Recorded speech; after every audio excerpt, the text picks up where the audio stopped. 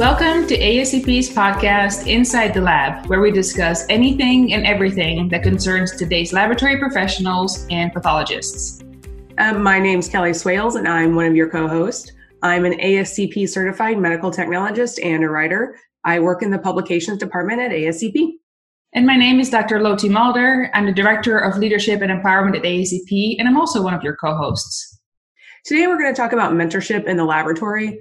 We've got some great guests lined up, and I'm really looking forward to a great discussion. Dr. Kamran Mirza is an Associate Professor of Pathology and Vice Chair of Education at Loyola University Health System in Maywood, Illinois. He was a top 5 honoree in ASCP's 40 Under 40 in 2017 and a recipient of the ASCP Mentorship Award in 2019. Tawana Wilson is a best-selling author of Some Leaders Wear Lab Coats, as well as an entrepreneur, medical laboratory scientist, and an award-winning leadership maven. She is the System Technical Director of Chemistry for CompuNet Clinical Laboratories in Dayton, Ohio, and the owner/chief leadership consultant of Trendy Elite Coaching and Consulting.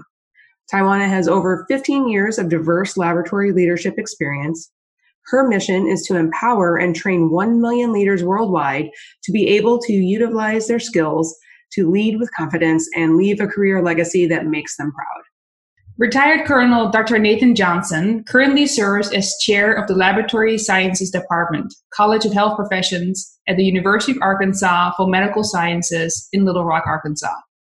In his current role, Dr. Johnson leads the state's flagship Medical Laboratory Science Program and the state's sole cytotechnology program. Prior to his current academic appointment, Dr. Johnson served as a Senior Medical Laboratory Officer in the Department of Defense.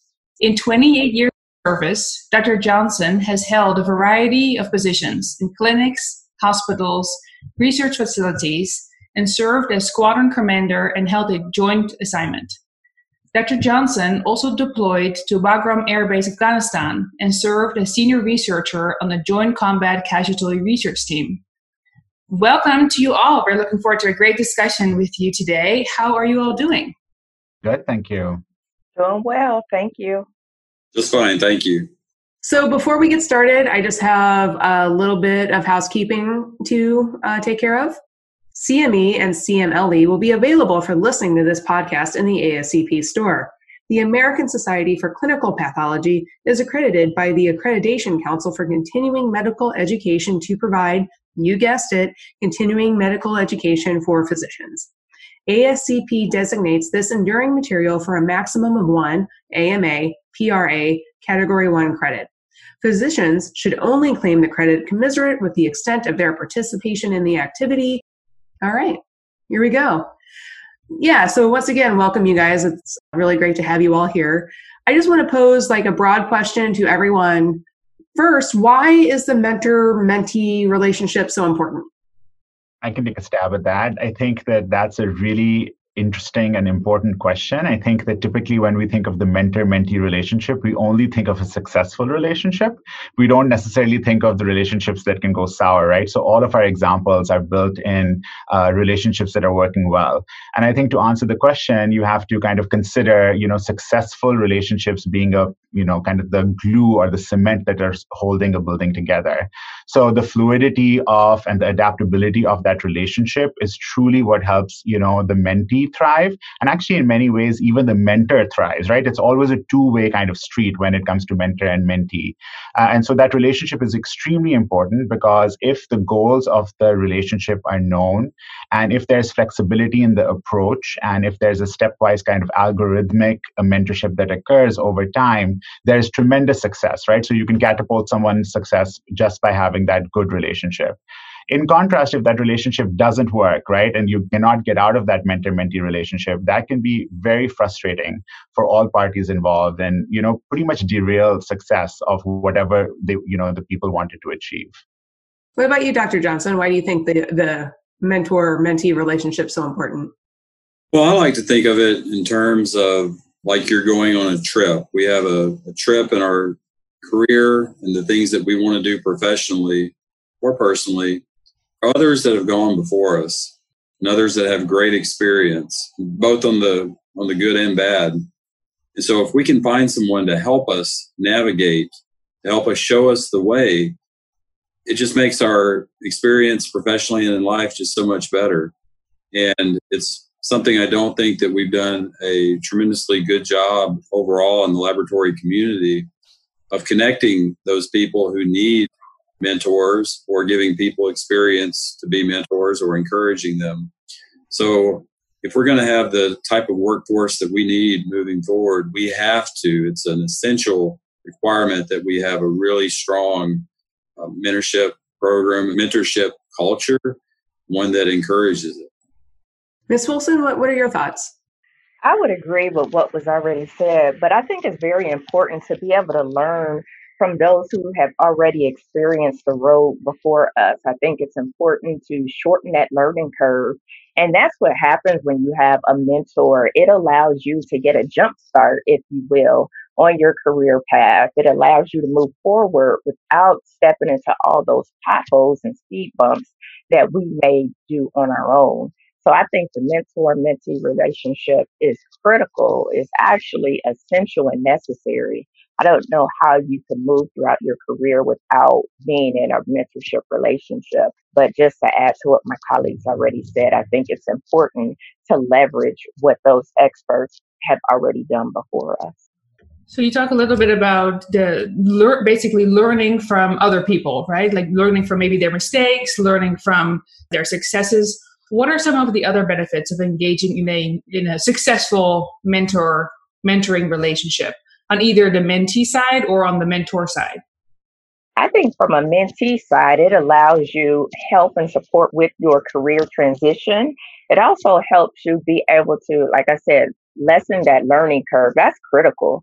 I mean, in today's workforce, especially by the year of 2025, but most of our workforce being millennials, they want to learn very fast. They want to learn very quickly. I want to learn very fast and very quickly and lessen that learning curve. And we have such a great track plan for technical expertise, but some of those things that we don't have, the people skills, the interpersonal, the leadership, the management. And so anybody that can help me in my career or help mentees in their career, I think that's beneficial and crucial. It also allows us to build that mutual respect and trust. What I know to be true is that we learn best by people we trust and respect. And so anytime you trust and respect somebody, it's going to allow you to be able to move forward because you're going to look at what worked well for them, successful and unsuccessful models, and then you're going to implement those things into your own personal space.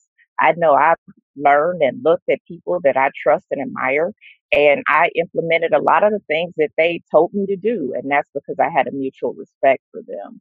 So lessening that learning curve, being able to help with your career transition and progression is also important. And just being able to receive that feedback and encouragement. We are all people, and people love to receive feedback and encouragement to know when you're doing well, when you're not doing so well. What is the political culture in your particular company or organization? Can you help me not step into some of those speed bumps?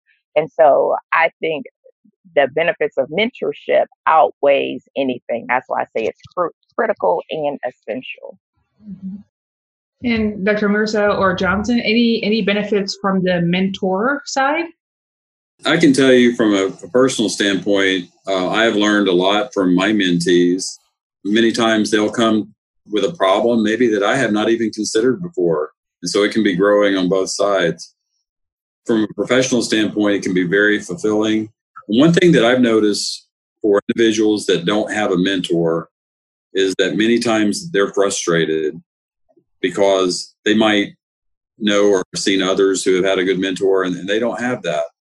And so it's been my experience that people, not everyone, but most individuals really appreciate the ability of having a good mentor. And I do think that it's just a growing type of thing. It helps both sides. Mm-hmm.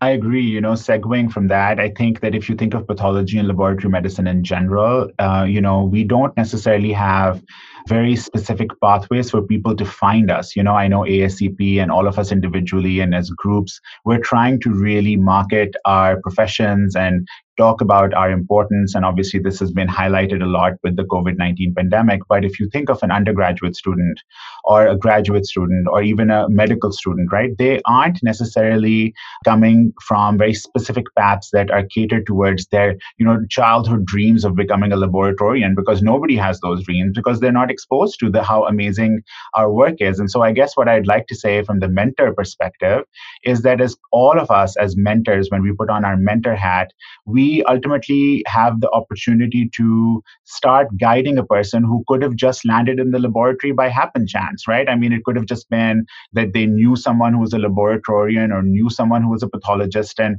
in medical school, I can tell you the one person in every class that's becoming a pathologist, honestly, we don't know. We only have anecdotal data about why they actually are doing it. But once they become a pathologist, or once, I run a master's degree in medical laboratory science, once we get those students, to be able to mentor them, because there are so many amazing pathways that they can take, so many leadership opportunities, so many outreach opportunities, opportunities for advocacy, all of that stuff, whatever our experience is, we can lay a foundation for them. And so I think that can be very fulfilling, especially in the laboratory, a very fulfilling aspect of mentorship. Mm-hmm. Yeah, that's a very interesting point, because so much of when I ask people like, oh, how did you get into the field of pathology and laboratory medicine? So many answers are because, oh, someone introduced me to it. I met someone and they mentored me and they encouraged me to explore, and I fell in love with it. So you can see how important that is, just for the recruitment aspect, let alone for career advancements. Yeah. Mm-hmm. Yeah, it's interesting that you say that, because the reason I got into the laboratory field was because of my high school biology teacher, who at the time was a mentor of mine. At that time, I was thinking I would major, go pre-med, go to medical school, become a doctor, that sort of thing. And she's like, you know what, I think, and you can still do that, but I think you'd be wise to major in clinical laboratory science. You can still go to med school if you want after, and they'll even give you a leg up in med school to have that knowledge.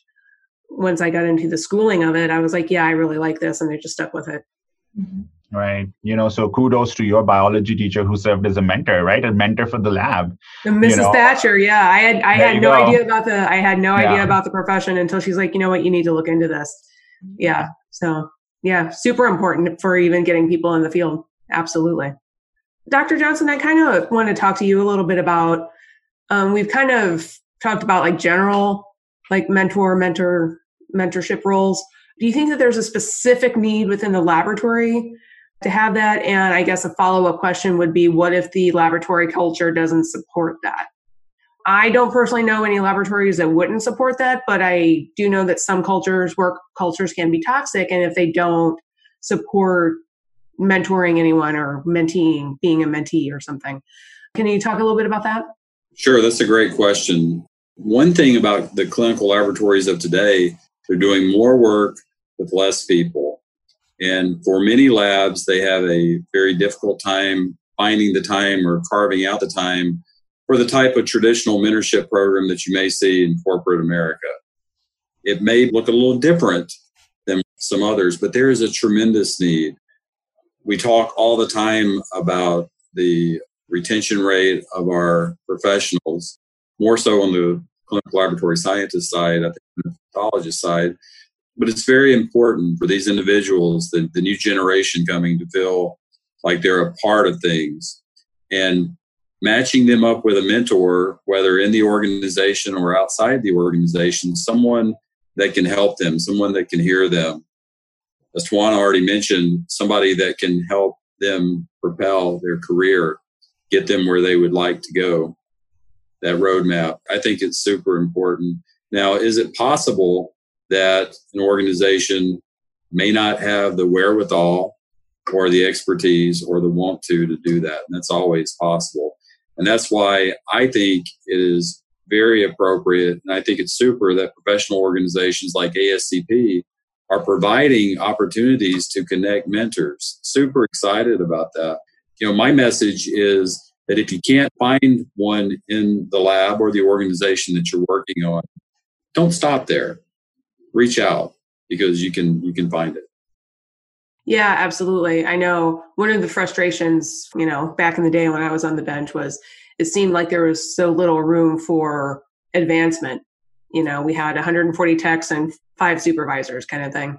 But, if you have a good mentor, you can still take on leadership roles without having like an actual title.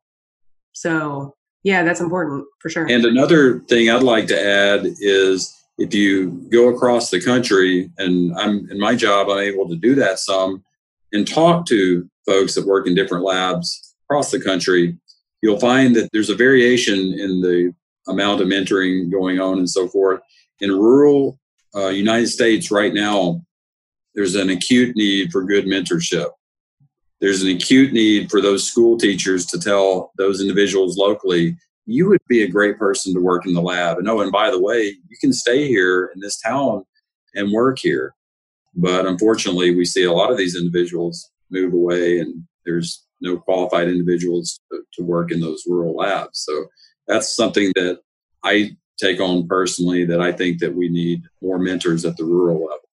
Oh, yeah. I mean, rural medicine's kind of that's a whole different ball of wax, right? Like trying to get doctors to come in and like you say, techs, radiology techs, laboratory scientists, everybody. It's hard. If somebody's not from the area, it's hard to recruit. So we talked a little bit about, creating a culture of mentorship at organizations. Ms. Wilson, I had a question about, if as a laboratory professional, do you recommend seeking a mentor in my field of work? And should that person be my boss? Or should we, as Dr. Johnson mentioned, do you recommend looking outside of your work environment as well? Dr. Motor, that's a great question. So it depends. I would say I've never had a laboratory mentor. I've never had an industry-specific mentor, and I think that's been a hindrance on my path. All of my mentors have been outside of lab. They've been in healthcare or other industries, but I haven't had a industry-specific. And I think I missed out.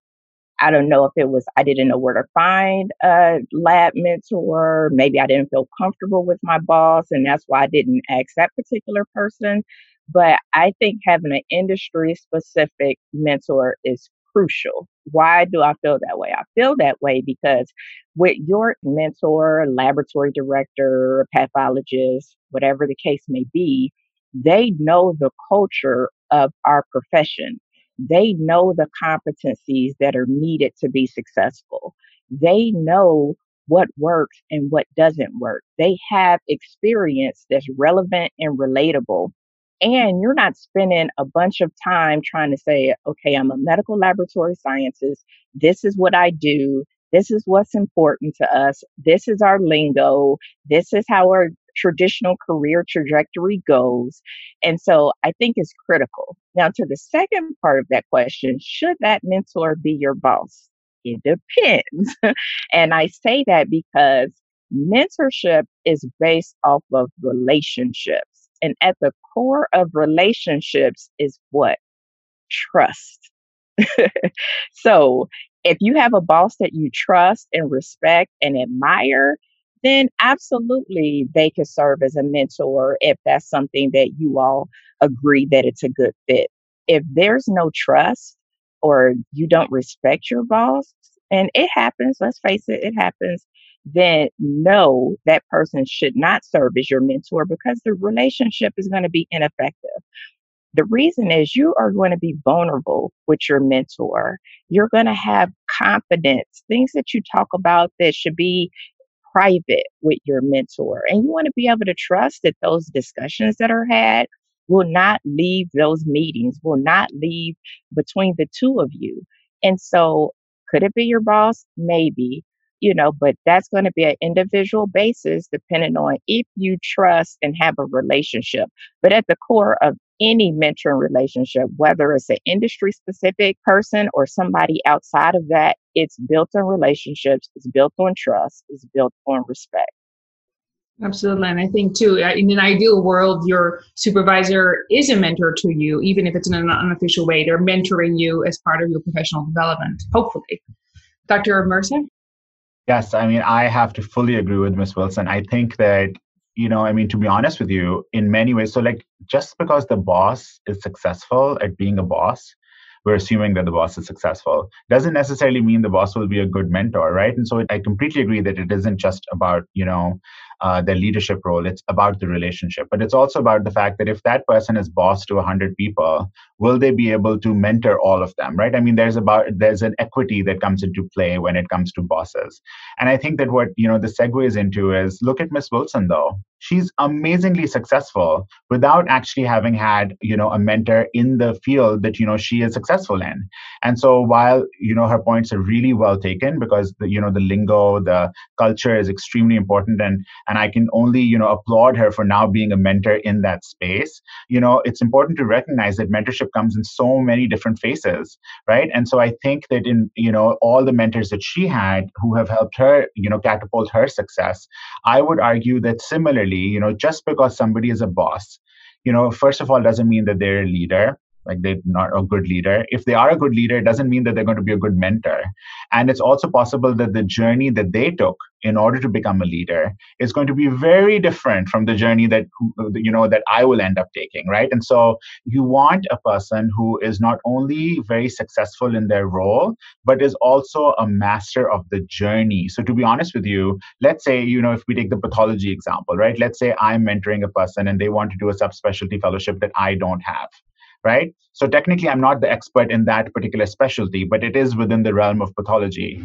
But I might be the expert in the journey, right? I might be able to tell them that this is step 1, this is step 2, this is step 3, and you can get there. So in that sense, mentorship comes in many different formats, right? And you should go out, right? And think of mentorship outside the box, mentorship, like kind of life mentorship. There's so many aspects of grooming, like just professional grooming, like how you speak, what do you bring up? Do you talk about these things? Do you not talk about these things, right? All of that comes into play, which which a particular boss in a particular role may not be able to do. So I think that mentorship has many, many faces, and ultimately you should, hopefully people find mentors that are experts in that journey, and they can cater their mentorship to your journey, seeing who you are as a mentee. Yeah, absolutely. I think a point I would kind of want to make about having like your boss as your mentor, Dr. Mirza makes a ton of great points about, they probably have a lot of direct reports, they can't mentor everybody, that sort of thing. And, this is not always the case. I don't even think it's often the case, but I think that you have to be careful about, some people get real jealous about their own position, especially if they're a leader, and they can, they'll mentor you, but not too well because they don't want you to take their spot, that sort of thing. Like I said, I really don't think that happens often, but I think it's something that people should probably keep their eyes open about, because I do think it happens, unfortunately. Mm-hmm. And I have another thing to mention on that. So because somebody is a boss and they are successful doesn't mean they would make a good mentor. I can remember one of my bosses in one of my previous roles, and they said straight up that, one of the things that they need to work on is being a good mentor. That was not one of the things that they hold as a priority.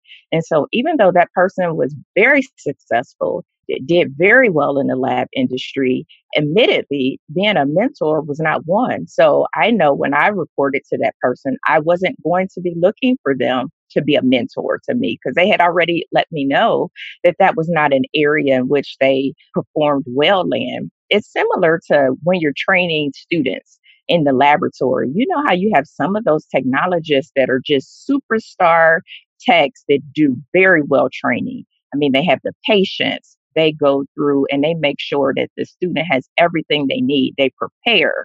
They just love it. They love encouraging, empowering, and educating others. Well, there's other people who are superstar techs, but they're not very good trainers. They're not people, if you will. And so those are things too. You have to know your capabilities. Could that person, that mentor, be your boss or be a leader?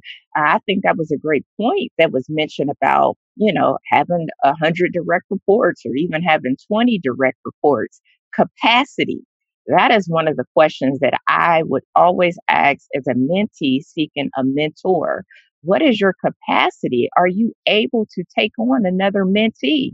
Because it should be fair to me and fair to you, because both of our times are important. And you have to be honest and realistic and ask those questions. one of my mentors, and I love her to death, but she has so many mentees, her capacity to get in depth with, somebody that's maybe starting out just isn't there. It doesn't mean she isn't a good person, doesn't mean that she's not a great mentor. She's just tapped out on her capacity. That's me at this point. I have mentees, and I, at this point, probably shouldn't take on any more mentees. But I'm honest, and I would, tell people that depending on what their needs are and what they require of me and my time, I will let them know up front if I could take on another mentee or not. So I think as leaders too, who are serving as mentors, who may be successful, who may like or enjoy mentorship, you have to be honest. If you are completely maxed out in your time and you cannot take on the responsibility and commitment, please say that, because you can turn somebody off and you can give somebody a bad taste in their mouth and they can lose hope. At the end of the day, people want to connect. And if you don't hold up on your promises, it's almost like a kid waiting for their parent to come home and they come home late, or they said they were going to do something and they didn't. And so those are things we need to think about too, as we are leaders in our industry and mentees may approach us. Can you handle another mentee? You mentioned a little bit at the beginning about how, just because someone is a subject matter expert in something, that they're not necessarily a great mentor, or they don't have the training to be a mentor. What are some things that makes, because I haven't seen a lot of training on how to be a good mentee or even how to be a good mentor. What are some training aspects that you think, that any of you think are very essential to make sure that someone is a good mentor?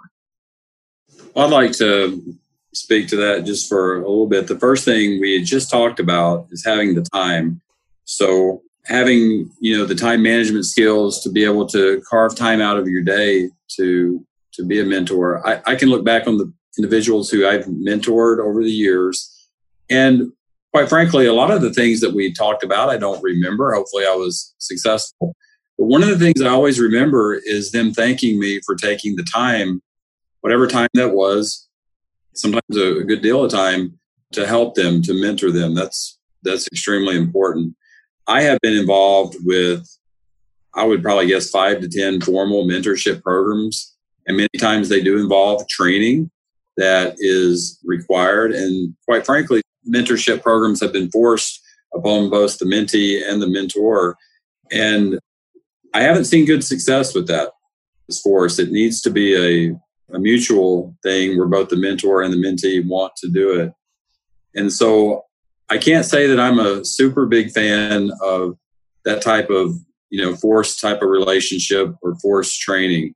I think, kind of like what Tawana was saying, there are some people who are good mentors. And although we can always get better in everything that we do with practice, but having the willingness to be a mentor or mentee, I think that's the number one thing that's required to be successful. If I could add, I think that, honestly, in the United States of America today, mentors need to be woke. They need to be aware. They need to be woke. You will have a series of individuals who are probably going to benefit so much from your mentorship, right? But to be able to be subtle and perceptive about differences and where people are coming from, what their journeys are, what their backgrounds are. I think that being woke is actually super important, because if there is lack of awareness, you can be an expert, like we've already talked about this, right? So it doesn't mean that an expert in a subject is a great mentor. But let's say you are an expert in a subject and you are a great mentor, right? And you have an ability to connect with the person. But for that relationship to actually happen, for that connection to actually go through, you need to have an ability to be open-minded enough to understand where that individual is coming from a non-academic perspective, right? So I think that is also key, because without that understanding, or without making faux pas, which people can tend to make sometimes, that relationship will not be cemented, right? And so without the relationship, there's nothing. And so I think that that's also another important aspect, which is kind of it's non-specific to the laboratory, but I think that it's important to consider. Yeah, I kind of want to circle back a little bit to ways we can find a mentor? Dr. Johnson, you had kind of mentioned this before about other avenues, like maybe not necessarily your workplace. What are some ways that mentors and mentees can kind of connect? Well, I do think that, the workplace is the first place to look. And if not at that workplace, maybe previous places you've worked or the industry. Juana had a really good point about the importance of finding someone in your industry, especially for those professional type things. However, if you can't find them there, look to your professional organization. I'm a member of several professional organizations that have great mentorship programs that are able to connect. I'm fortunate to be involved with the ASCP mentorship program. It's very easy to find. You can just type in mentorship, ASCP in Google, right there. And it's a great place where you can find an enormous number of people with excellent qualifications and credentials, but most importantly, they've all volunteered and they want to do it. And many of them do have the time to do it. If you go and you take the time, which is a tremendous benefit of being an ASCP member, just FYI, you will have the experiences of many, many, many lifetimes at your fingertips. It's just there for the asking. ASCP has made it incredibly easy. It's part of your membership. So I think it's something that I'm super excited and proud to be involved in and happy to be a mentor in that program. Dr. Mirza, what do you think about using social media to sort of find like a mentor or mentee or something? That's a fantastic question, actually. And I think in the pathology and laboratory medicine world, we have actually established a significant number of, mentorship relationships, which have been primarily, at least, started by social media interactions, and that's definitely a viable option. Finding the right balance in the relationship looks a little bit different. It's a very new age, right? I mean, I consider typically the mentor-mentee relationship to be in my office. There's a chair, we can see it behind me. That's where my mentees come and sit, and that's your traditional mechanism in which I speak to my residents and fellows, etc.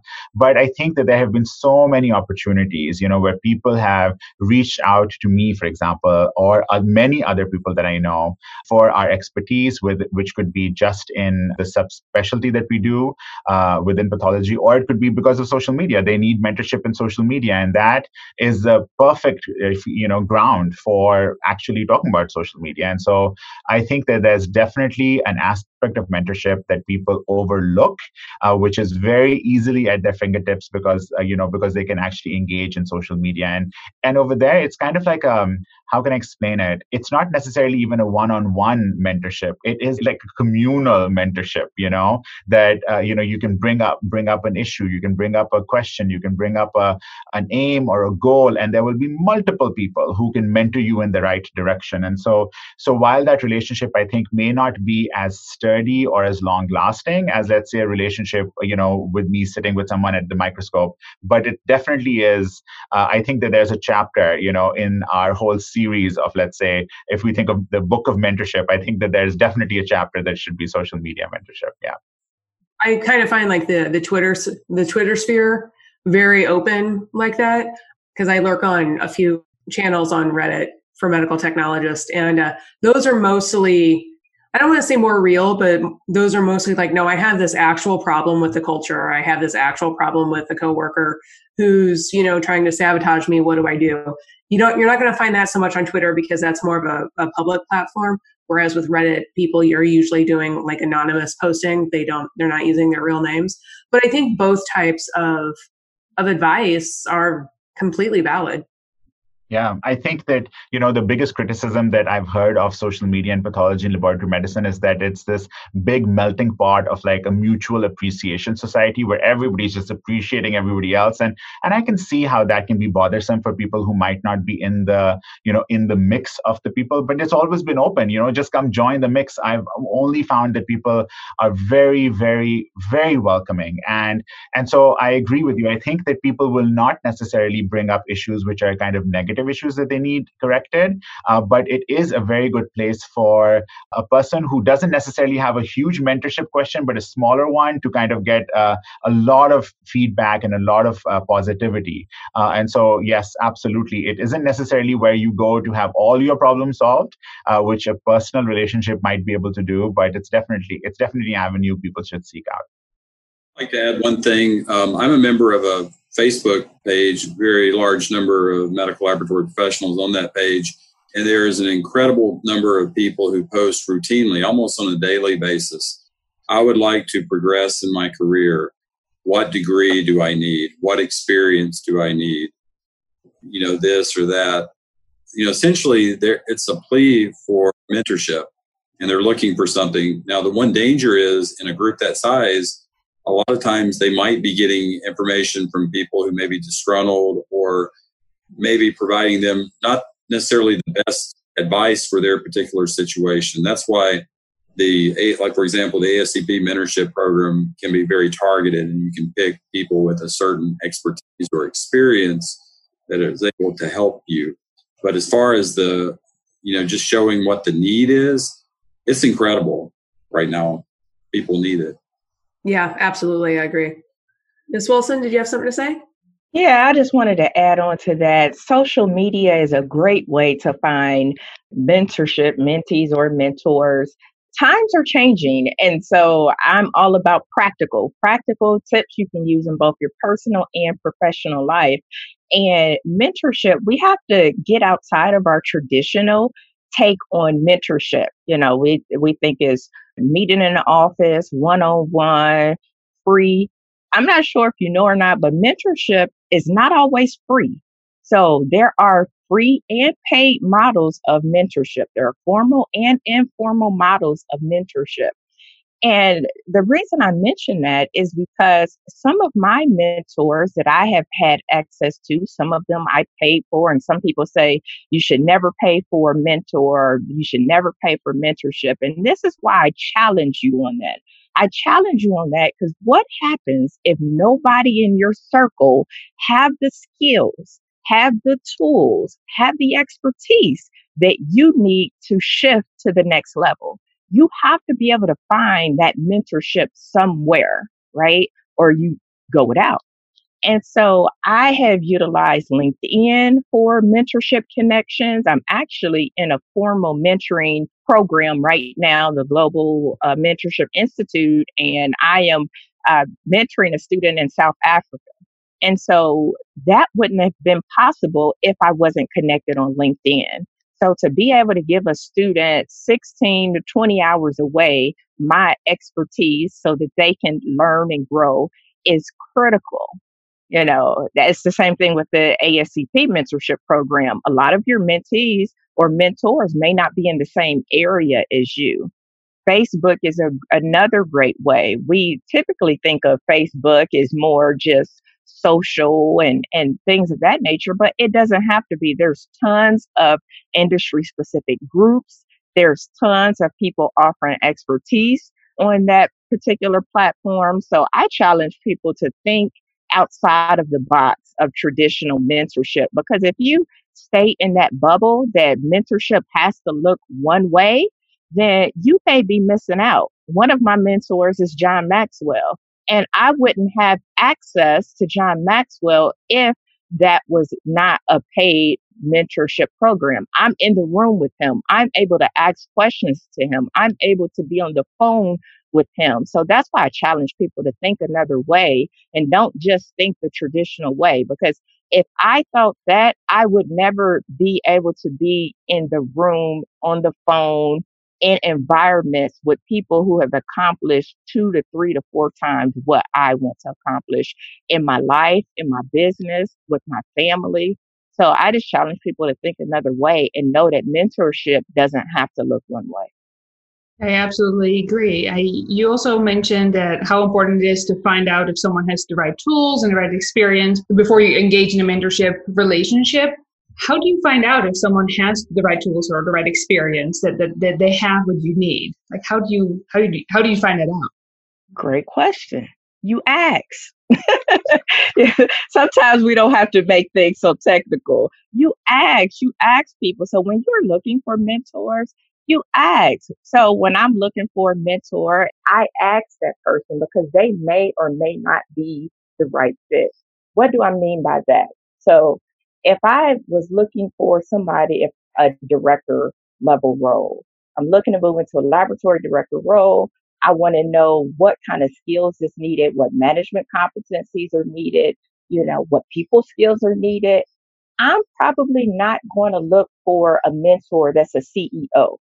While a CEO has tons of experience, tons of vision, they don't have relatable experience to the position in which I'm trying to get to.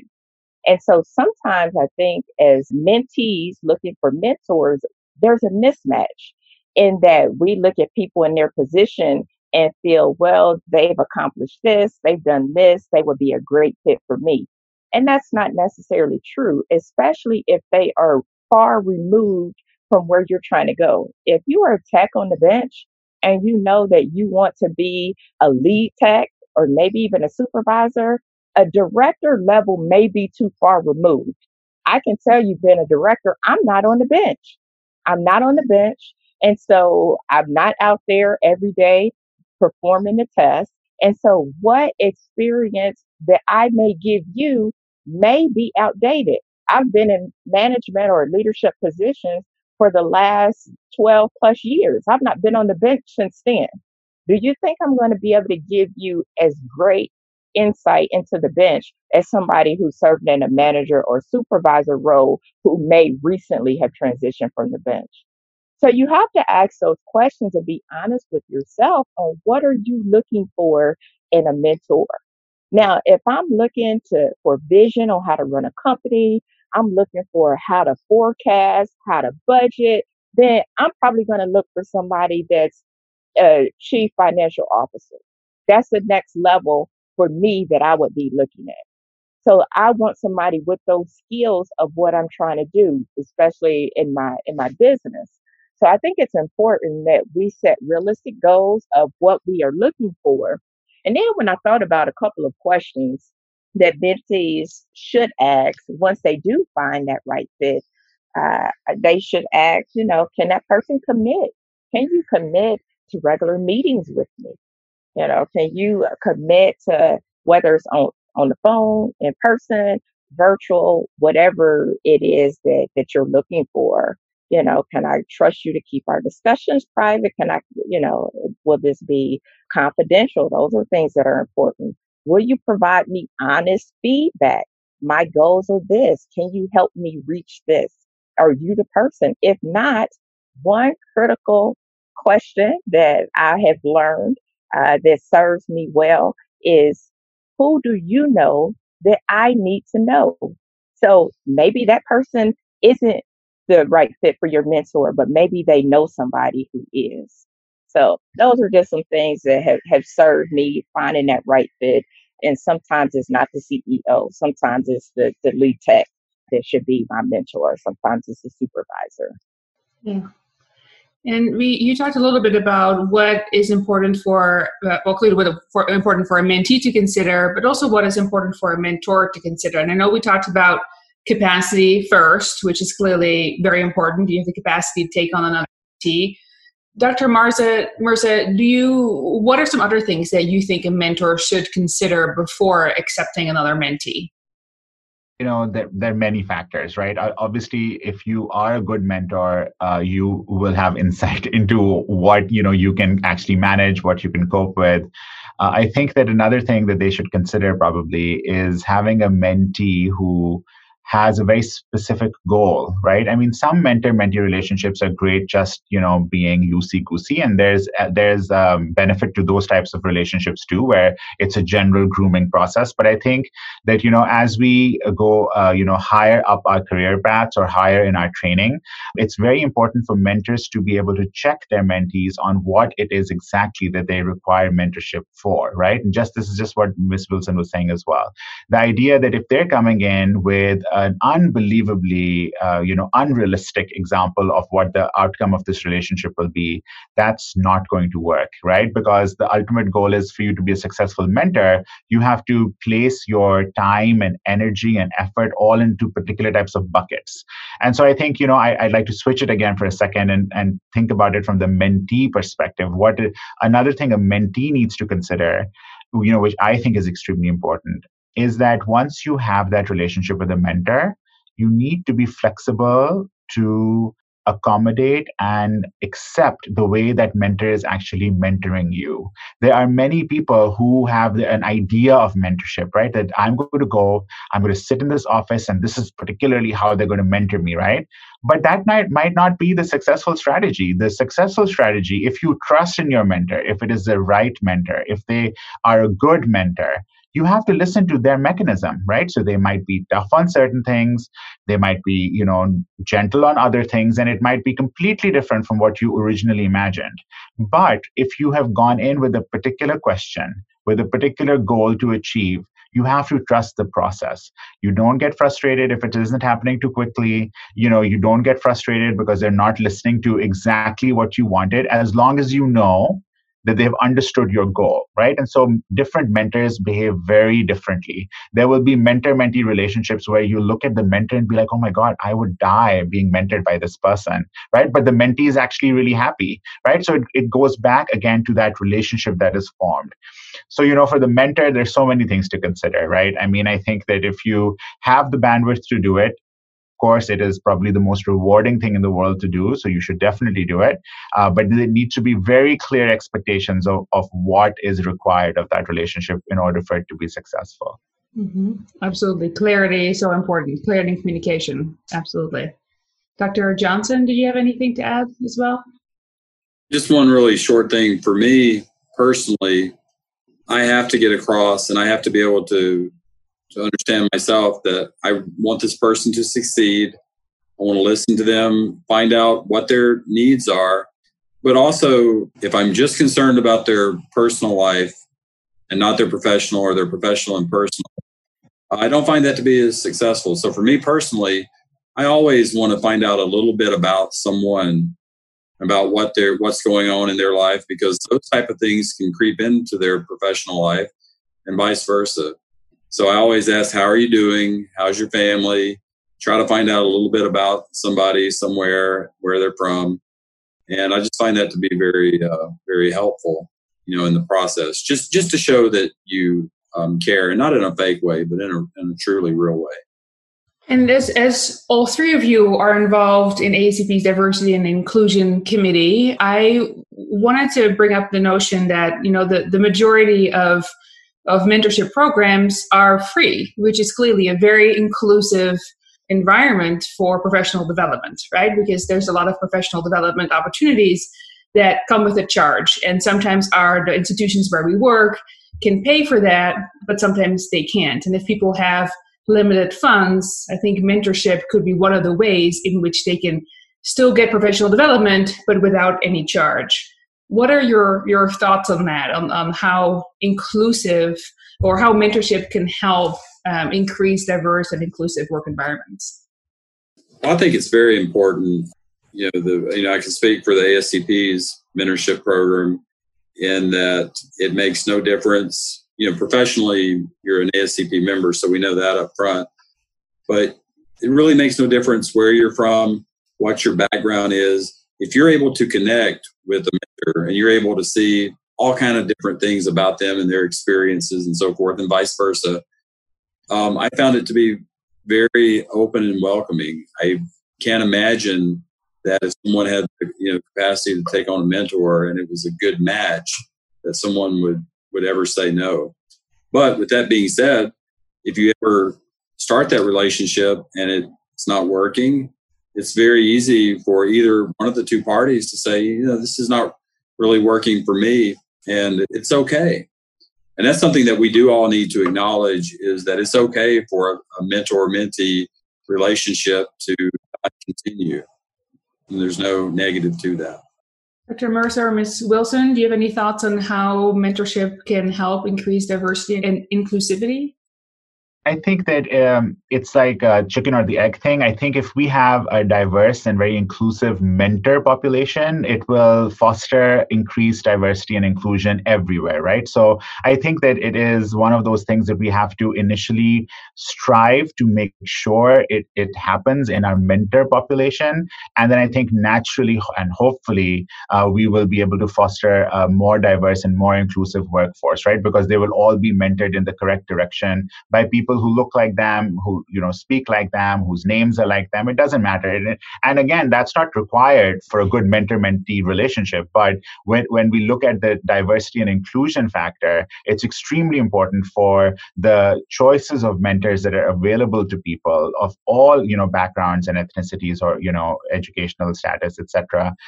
For them to be able to pick and choose who they would like, and then therefore I think if all goes well and we are able to foster that really diverse mentor kind of workforce, and then hopefully it'll just all work out after that. And Ms. Wilson? I think mentoring definitely helps with our diversity and inclusion efforts. I can remember being at a previous employer and we had a formal mentoring program. And in that program, I was a mentee.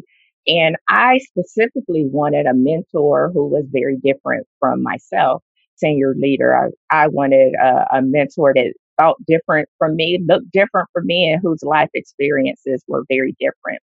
And so I was paired with a Caucasian man who military background experience, I guess similar to Dr. Johnson. And are we talking about Dr. Johnson? Yeah. We had a great relationship. I know.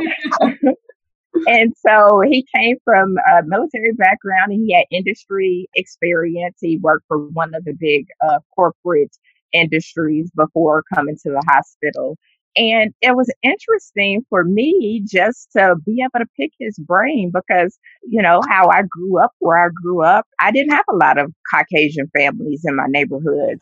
So to be able to sit down and eat lunch with him and kind of pick his brain and figure out how he views life, because he has a different background. He has a military background, which was very different. He also had the industry background, which is very different from a nonprofit. I mean, he was in an industry that was about making money versus not making money, if you will. And so it was just interesting. I think these programs like this will help. At the end of the day, we're all people. And the way you have inclusive environments where everybody feels included and are at the table is if you have people talking and working together, having people of different backgrounds working together and learning from each other. I see my colleagues on here who are very different from myself. And, I'm like a sponge. I want to know, what do you all do when you're at home? What kind of values and stuff you do with your family? What kind of things you're doing? Because the reality is, even though we may look different, we're very similar. We're all the same. We're people who want the same thing. And so, I think these kind of programs open up that conversation, if nothing else. So from an employer standpoint, having a mentoring program that offers some diversity and inclusion and pairing people of different backgrounds today is a win-win for that organization. It gives professional development, but it also empowers your people to ask those tough questions, to sit down and have lunch or coffee with somebody that may look like them, to be able to understand why some of the things in our current climate, are affecting different populations the way that they are. So I love the things that ASCP is doing. I think the mentorship is a great start, and I think employers can benefit as well from putting together programs that are similar. And it's not really a high cost to the employer, but definitely a high value gain. I want to kind of wrap up and ask one last question out of all of you, kind of in closing.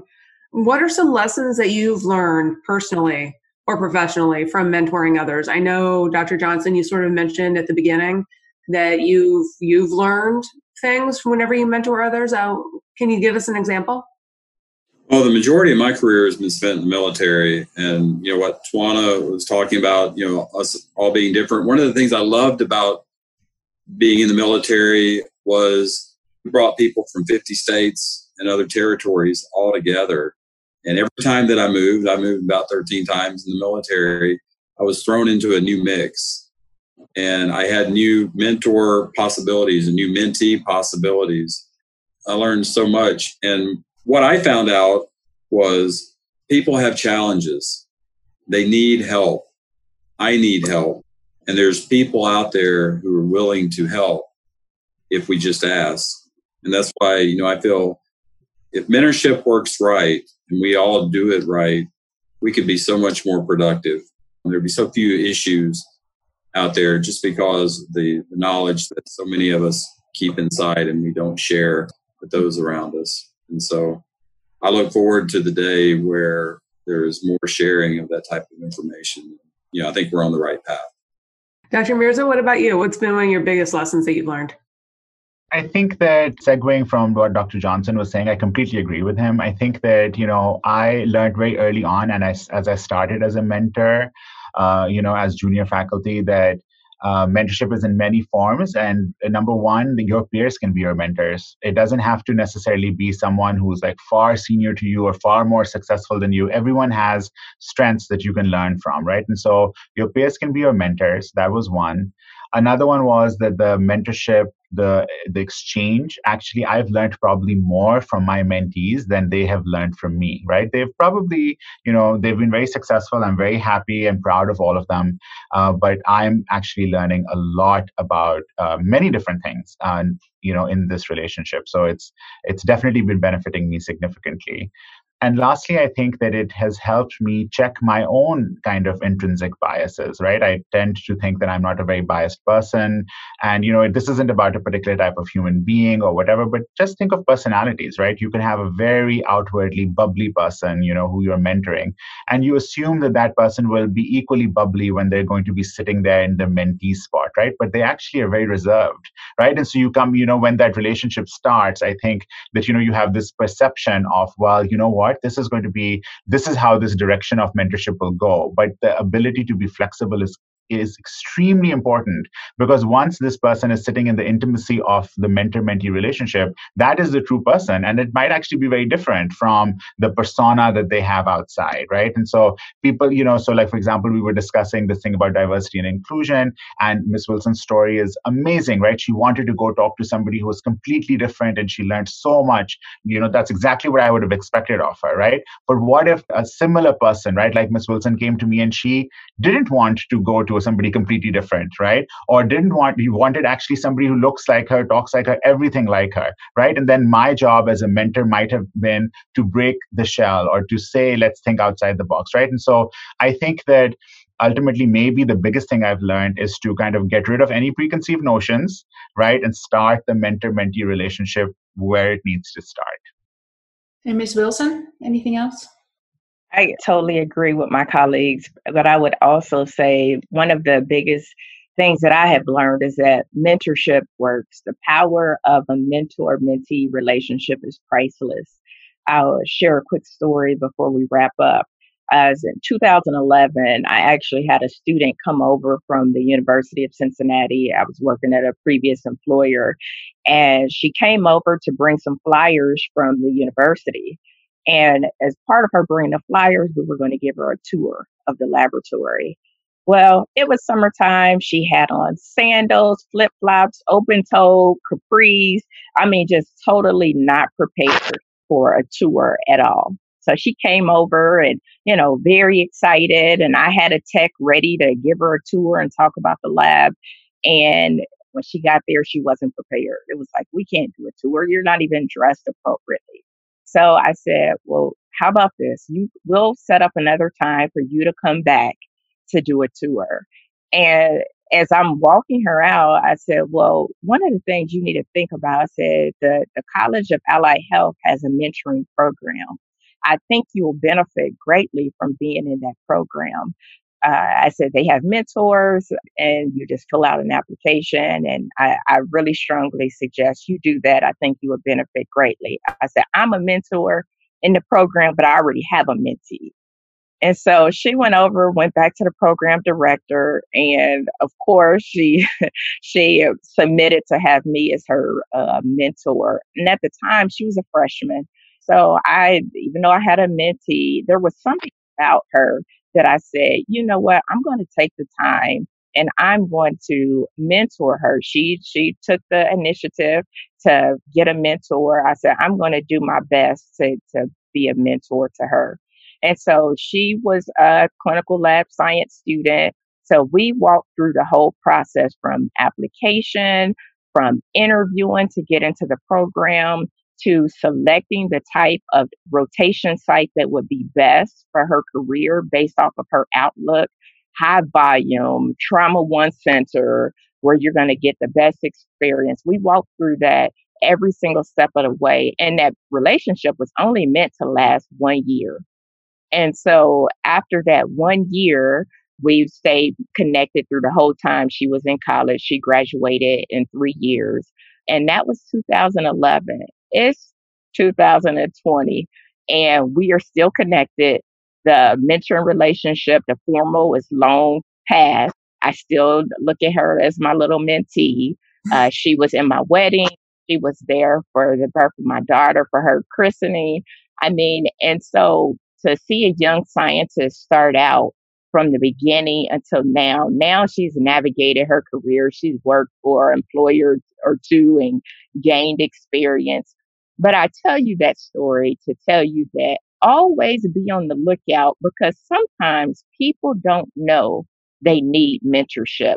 They don't know that they could benefit from a mentor. And it was just that chance encounter of her bringing over some flyers. And I saw something in her. She was still green behind the ears. She hadn't developed that professional sense yet, but I could tell that she was hungry and she was eager to learn.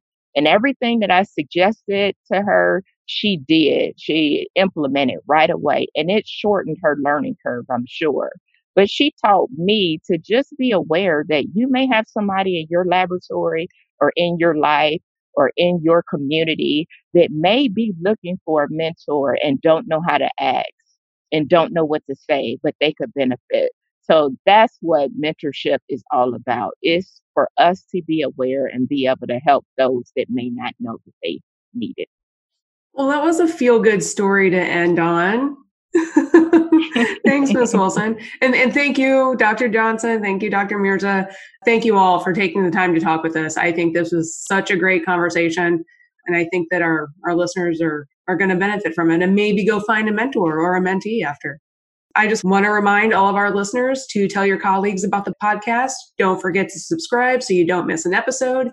And you don't want to miss out. We got some great stuff coming up.